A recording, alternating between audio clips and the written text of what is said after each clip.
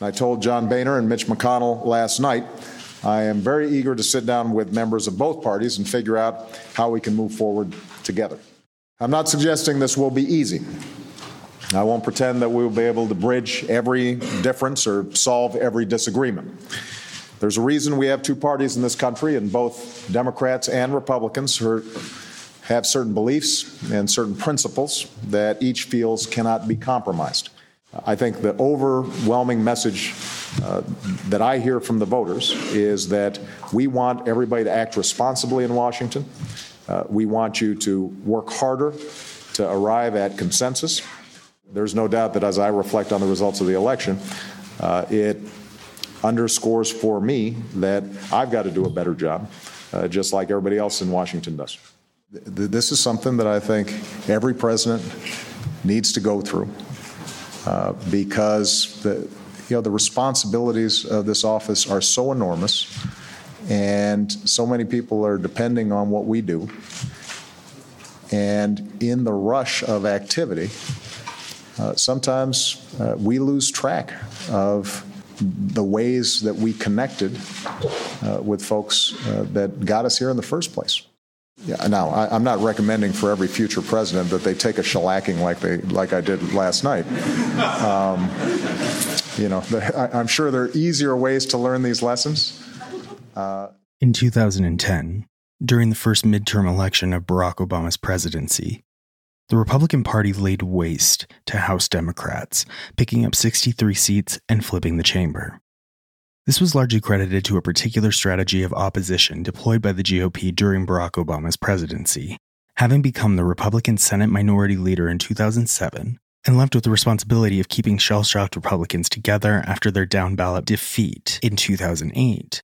Senator Mitch McConnell of Kentucky theorized that if Republicans were unified in opposition to the Democratic agenda, denying them the ability to claim any major legislation as being bipartisan, they could shift the public's view.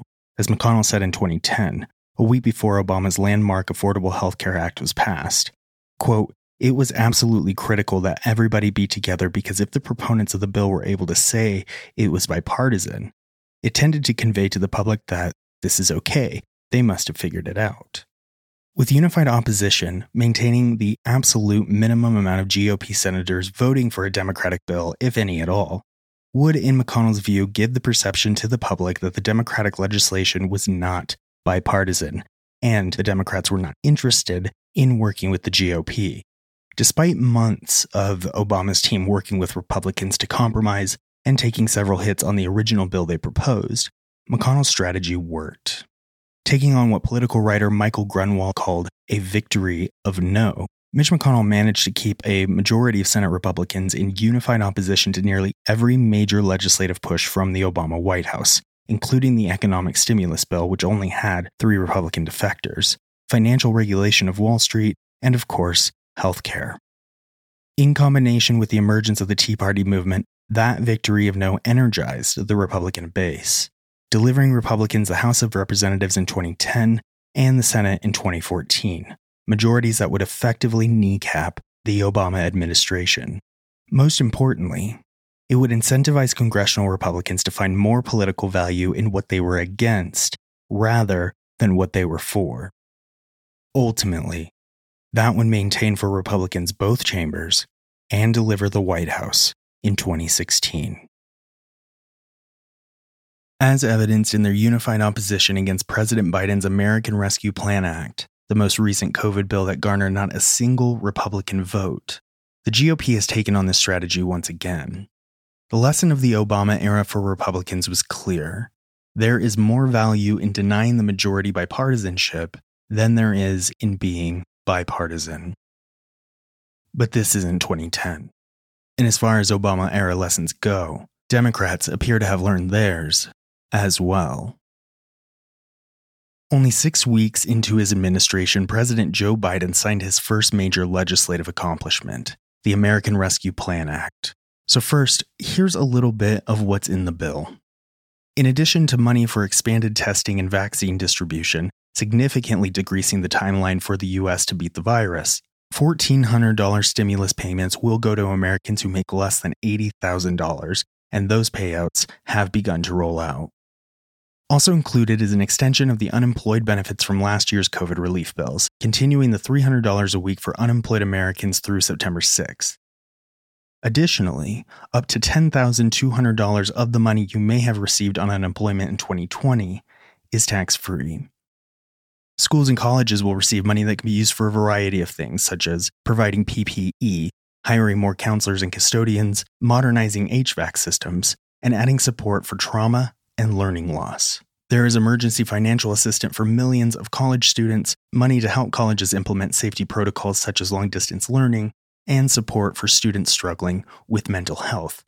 State and local governments will also receive federal aid. The bill also expands eligibility for the Earned Income Tax Credit and increases it. The Child Tax Credit is also increased, allowing for direct payments and expanding who qualifies for it. Experts agree that this will cut U.S. child poverty in half. Now, these measures are not permanent, of course, but the passage of this bill allows the road to be paved for things like this to be permanent. And while progressives may decry the minimum wage increase not being added to the bill, it's worth noting that this is one of the most progressive bills we've seen in recent American history. Shortly after the Senate passed the $1.9 trillion bill, the president said, quote, "When I was elected, I said we were going to get the government out of the business of battling on Twitter and back in the business of delivering for the American people, of making a difference in their lives, giving everyone a chance, a fighting chance, of showing the American people that their government can work for them." It isn't just the bill's contents, however, that testify to what a massive accomplishment this actually is. A more remarkable feat was that the bill managed to pass mostly unscathed. Not giving up much in exchange for passage, the final bill signed remains much the same as the bill the White House proposed. That is a stunning legislative accomplishment in our historical moment. Amid a multi-front war, the White House's strategy was focused, keeping passage of the bill at the forefront of nearly every one of Biden's first 50 days.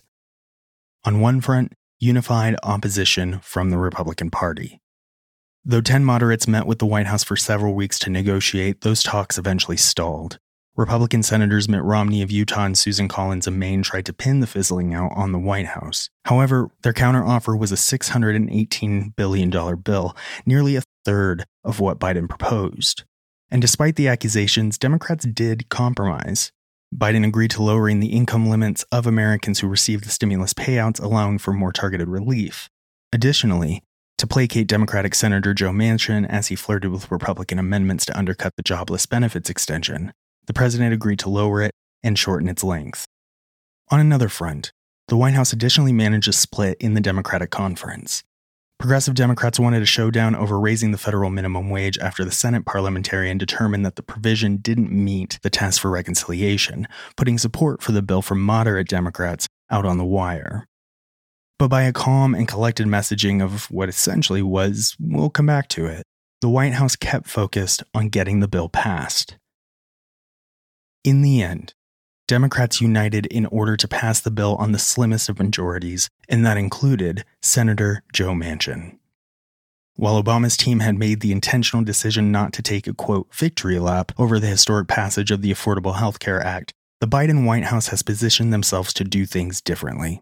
Just a few weeks ago, Biden told House Democrats to, quote, speak up and speak out about the bill, noting that Obama's White House, quote, paid a price for not selling the ACA to the public enough after passing it. Two political writers put it this way, quote, the price they paid was what Obama dubbed a massive midterm shellacking at the hands of Republicans. The party is banking on this time being different, betting that the easy-to-understand nature of the relief package and the direct payments to Americans it contains in it will serve the party well in the midterms. As President Biden's first primetime address last week indicates, the White House appears ready and focused to sell the bill to the American public immediately. The post-passage strategy seems to be all about putting Biden in front of the American people more often than he's been so far, allowing him to connect with Americans more with unscripted interactions. Now, there's always a vulnerability and a risk to this politically, but I think it's the right move for Democrats. Now that the bill has been passed, the wise place to focus would be making sure that Americans connect the relief they experience with President Joe Biden and the Democratic Party. As evident in their changing strategy, Democrats have learned from 2010, but their work is cut out for them. The GOP has crafted some of the most brilliant opposition messaging I have ever seen, and it's summed up perfectly in a video Republican House Minority Leader Kevin McCarthy tweeted out the week the House successfully passed the COVID relief bill. I do not like green eggs and ham. Would you like them here or there? I would not like them here or there. I would not like them anywhere. I do not like green eggs and ham. I do not like them, Sam I am. Would you like them in a house? Would you like them with a mouse? I do not like them in a house. I do not like them with a mouse. I do not like them here or there. I do not like them anywhere. I do not like green eggs and ham. I do not like them, Sam I am. Okay, maybe brilliant's not exactly the right word. In an indication that Joe Biden is proving just as resilient to GOP attacks as he was during the 2020 campaign, when Trump's Sleepy Joe punches never quite landed, the GOP have turned toward another strategy they banked in on during the Obama years. No holds barred, unmitigated, scorched earth, culture war. Describing Biden's ability to duck GOP attacks, former campaign director and senior advisor to Barack Obama, David Axelrod, told the AP, quote, "He does not engage. He does not personalize his disputes, and while he is pursuing a progressive platform, he does not use the conventional ideological language about it." Axelrod further noted that Biden is just, quote, "not a provocative personality." As GOP operative Alex Conant also told the AP, quote, "There's just not the antipathy to Biden like there was for Obama. He just doesn't drive conservative outrage. They never talk about Biden. It's amazing. I think Fox covered Dr. Seuss more than Biden's stimulus bill in the week leading up to the vote." The numbers, at least, agree with Conant. In a Media Matters analysis finding, on March 2nd, Fox News gave more than an hour of coverage to Dr. Seuss Enterprises' decision to discontinue 6 books that contained racist imagery, substantially more than the 26 minutes of coverage the right-wing network gave to vaccine distribution. Now, to be sure, that message is resonating with conservatives. According to a recent Morning Consult poll of nearly 2,000 registered Republican voters, nearly half heard about the Dr. Seuss controversy more than they heard about any other news event that week, including when the House passed the COVID relief bill. Kevin McCarthy's video testifies to this strategy, though notably, Green Eggs and Ham is not one of the books discontinued.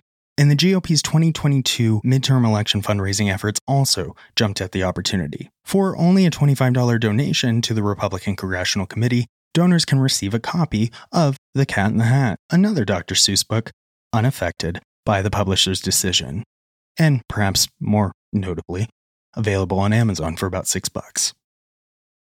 Despite the convenient neglecting of how Ted Geisel, the man behind the Dr. Seuss moniker, was pretty radically left, or that you probably won't hear Kevin McCarthy read the Lorax because of its progressive message on the climate, the reality of this strategic choice is not lost on some conservatives.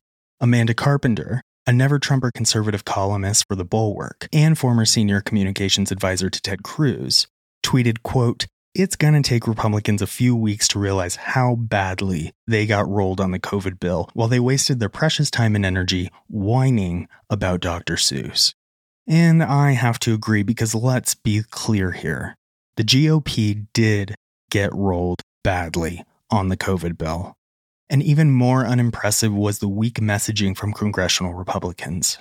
Criticizing the Senate procedure used by Democrats that allows for certain legislation to be passed with a simple majority, something called reconciliation, Republicans claim that Democrats have foregone the bipartisanship of previous COVID relief bills and that Biden has broken his inauguration promise for unity. Quote, "Congress has worked together in a bipartisan way to pass 5 COVID relief bills during this pandemic, but this time was wholly different. The process was partisan from the get-go," said a statement from Senator Joni Ernst of Iowa. Quote, "Democrats turned their back on bipartisanship for their own political interests and party priorities and shoved through this nearly $2 trillion bill without any Republican support." As the Senate GOP Twitter account also posted, quote, Democrats just rammed their American Rescue Plan without any bipartisan support. All, in all caps, of the other relief bills were bipartisan. All, in all caps, of the other relief bills contained compromise. The American people deserve better than this partisan wish list. Senator Ted Cruz, having found his way back from Cancun, said, quote, Joe Biden gave an inauguration speech, we were all there, where he talked about unity and working together. Where's the unity and working together? Admittedly, it was a better statement than this gem from Ted Cruz said at CPAC just the other week. I gotta say, Orlando is awesome. It's not as nice as Cancun.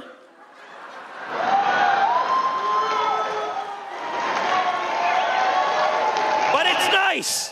The crazy thing about that clip, by the way, if you listen really closely, you can actually hear the shovel displacing the dirt from the electoral hole he's digging himself.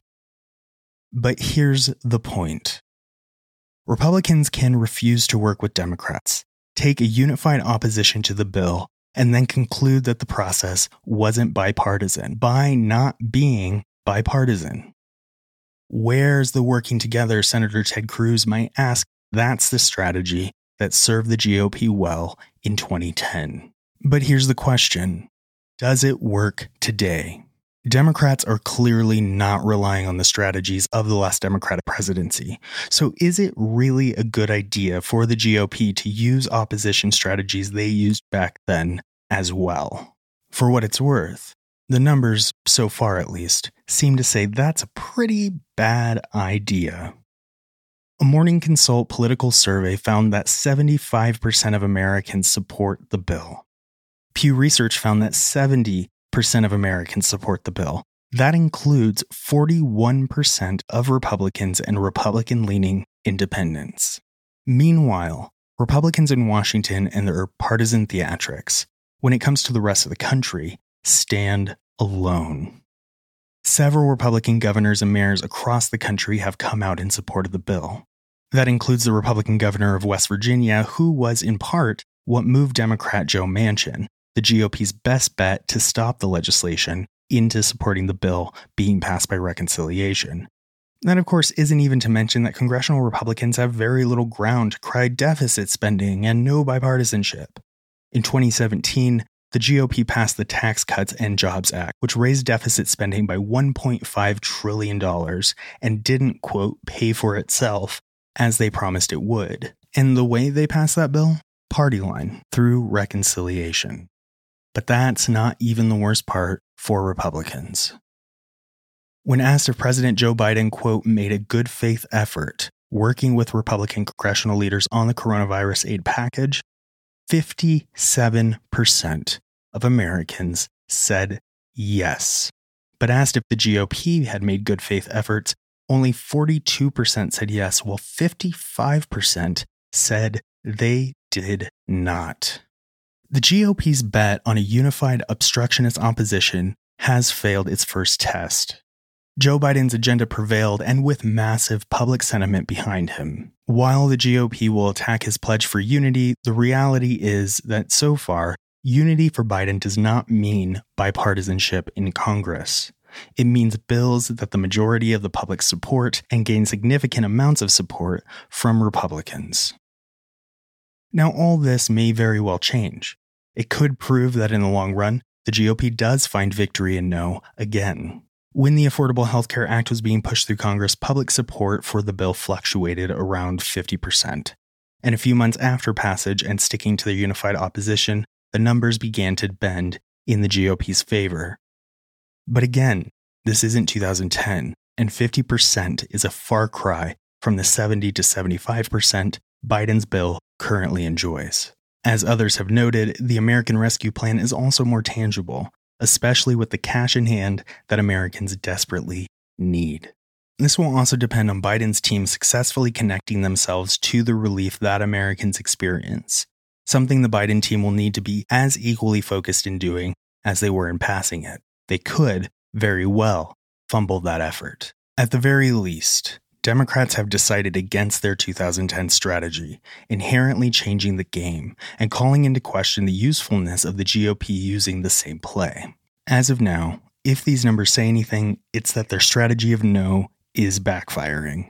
And if that continues, then reconciliation isn't the only Senate mechanism Republicans should be worried about. Their obstruction will simply build the case to the public for Democrats to do something far more consequential. Only Democrats Kristen Sinema of Arizona and Joe Manchin of West Virginia stand in the way of Democrats reforming or killing the filibuster.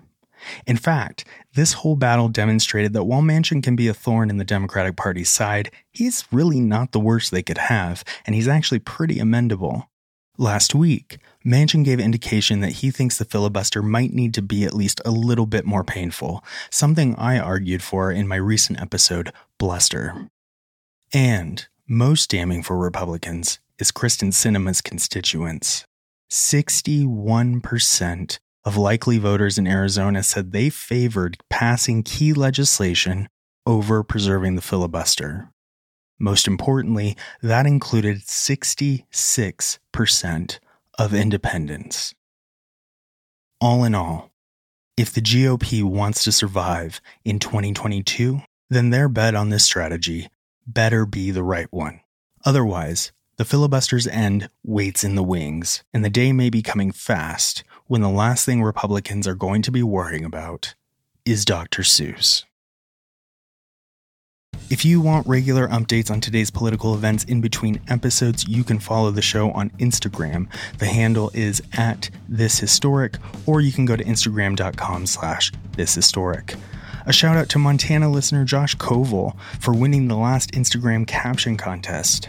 If you want to see the hilarious caption on the photo of a certain Senator Rand Paul, you can find that on the Instagram as well. The website is officially up, and if you missed President Biden's first primetime address last week, you can check it out on thishistoric.com. If you're a fan and you want to support the show, please leave a rating and a review on Apple Podcasts or iTunes. You can also join the show's Patreon at patreon.com/thishistoric. But the single best way to support the show, of course, is to spread the word. Tell your friends, family, and everyone else you think might enjoy the show. Hit that subscribe button so you don't miss out when new episodes are released, and thank you so much for joining me, Ty Wyckoff, on the Millennial's Guide to this historic moment. We have to recognize those of us who have the advantages that you have and that I have, that we have an obligation and responsibility to those who do not. All we say to America is be true to what you said on paper. The future doesn't belong to the faint-hearted. It belongs to the brave. Let me assert my firm belief that the only thing we have to fear is fear itself. This generation did not create most of the conditions and the convictions which have led us to this day, but this generation has a responsibility to resolve them.